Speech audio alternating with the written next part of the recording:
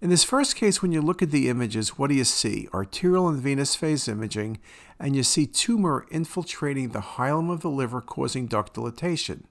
So you know it's a malignancy. I don't think that's much of an issue, but the question is what's going on?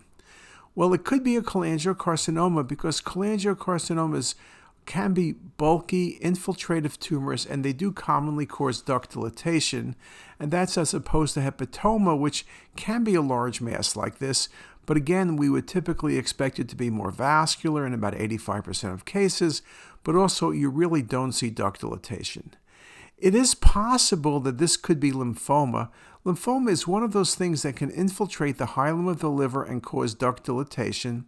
Carcinoid tumors can involve the hilum, but usually the vascular. You get some sort of abnormal vascularity, and usually you'll see a tumor away from the liver as well.